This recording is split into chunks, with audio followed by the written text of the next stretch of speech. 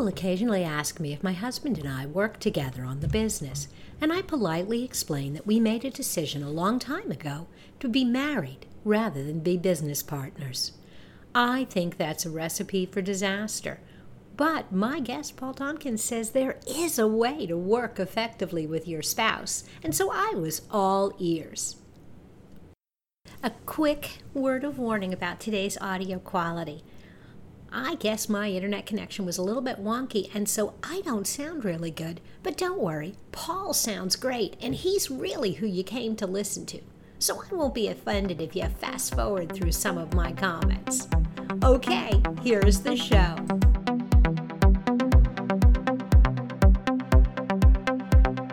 Welcome to More Than a Few Words, a marketing conversation for business owners. MTFW is a production of Round Peg, and this is your host, Lorraine Ball. My guest today is Paul Tompkins, CEO of Flippin' Experts and Tranquility Realty. He is a successful entrepreneur, real estate investor, speaker, and coach. And one of the subjects that he speaks about is how to successfully work with your spouse.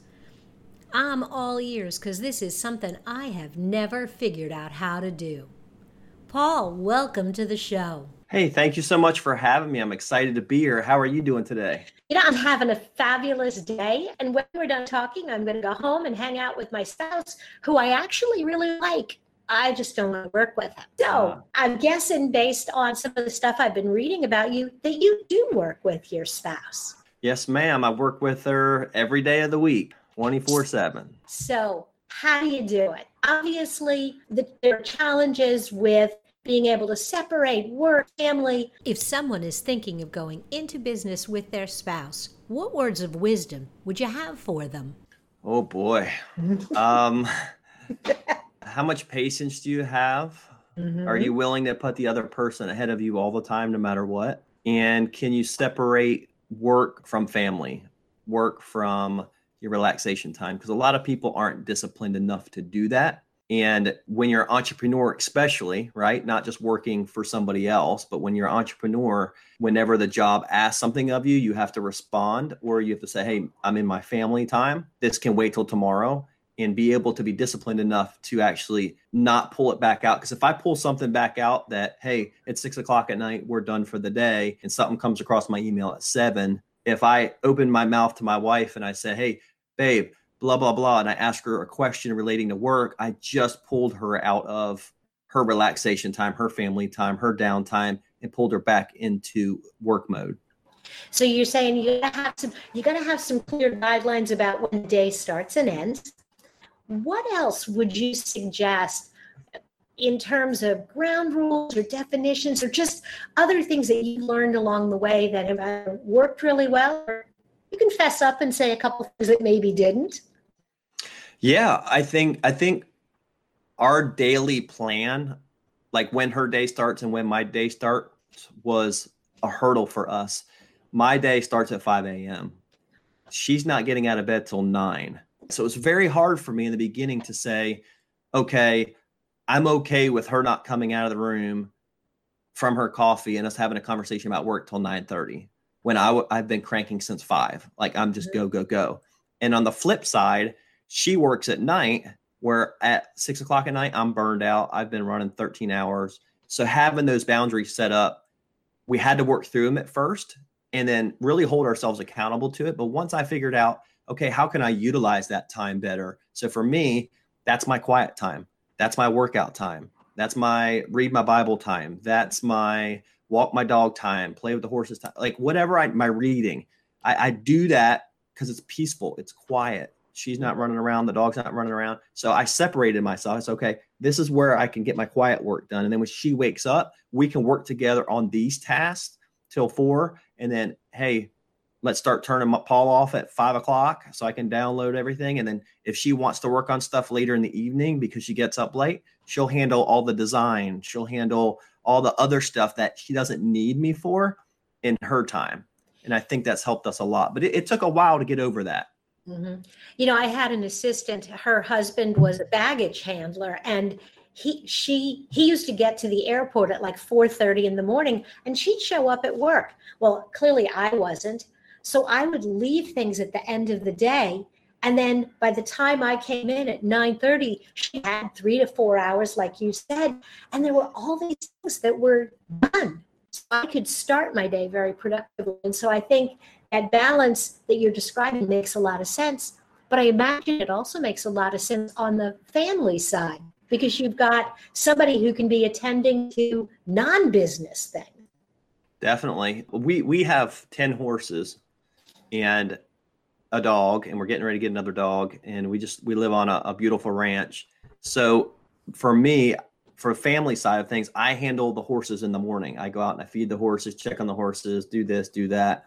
And then she has peace of mind on the family side that she doesn't have to get up and do that. And then at nighttime, she goes out and she handles that, to where when I'm in my downtime, I'm not worried about the horses or extracurricular activity or I'm ready to relax or have fun or something like that. It's not a personal chore. So it works great.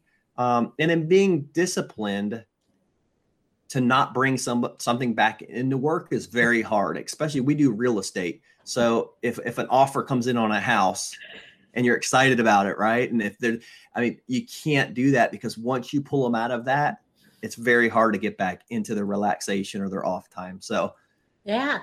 All right. So this is something that I think a lot of business owners just in general struggle with, is taking time off. And now we have two principals in business, and which is great, because you have two minds working on all the problems that come up in the business, but you kind of want to go on vacation with your spouse. How do you balance that? And what challenges are there when you're pulling two people out of the business at the same time? Well, I think pulling two people out of the business at the same time, you have to have other people that you go back to the concept of, do you work for your business or does your business work for you? Mm-hmm.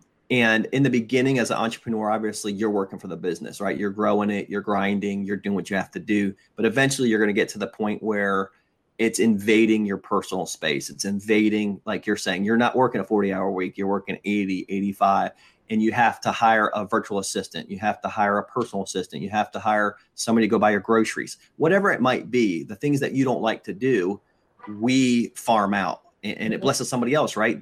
Somebody else gets to have a job doing stuff that we don't like to do. So it takes that burden, the stuff we don't like to do, off our plate, and it blesses somebody else to be able to have the hours and make the money to do that. So for us, it's always just trying to find that balance. But for us, like, let's say we do work a 50, 60 hour a week because we have to this week, it's a grind week, or we're trying to get a book released, or we have to do some filming or something like that. Well, there might be a 60-hour a week.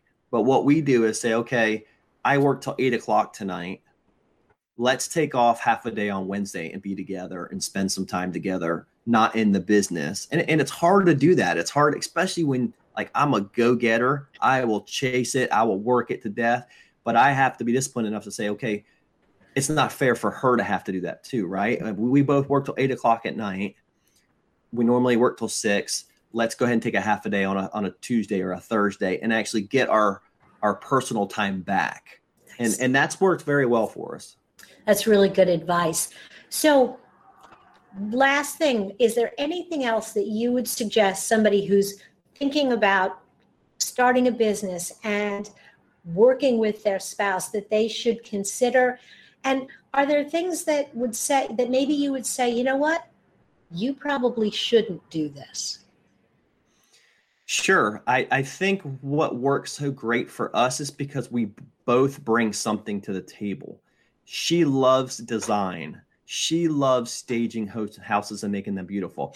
I love buying houses. I love flipping and renovating the house and making it, the way that she wants it. So we're both bringing something very important to the table. And it's not me saying, hey, I have a house flipping business and I need you to do this. And it's not her passion or her dream. Yeah.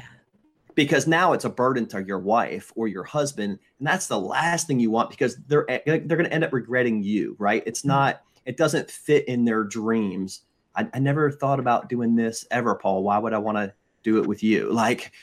So them living in their dreams and passions, whatever that might be, if it doesn't line up with your business, then I wouldn't do it, because there's people out there that it does line up with their passion, their visions. And it might be, they move twice as fast and they're enjoying it and they're always happy.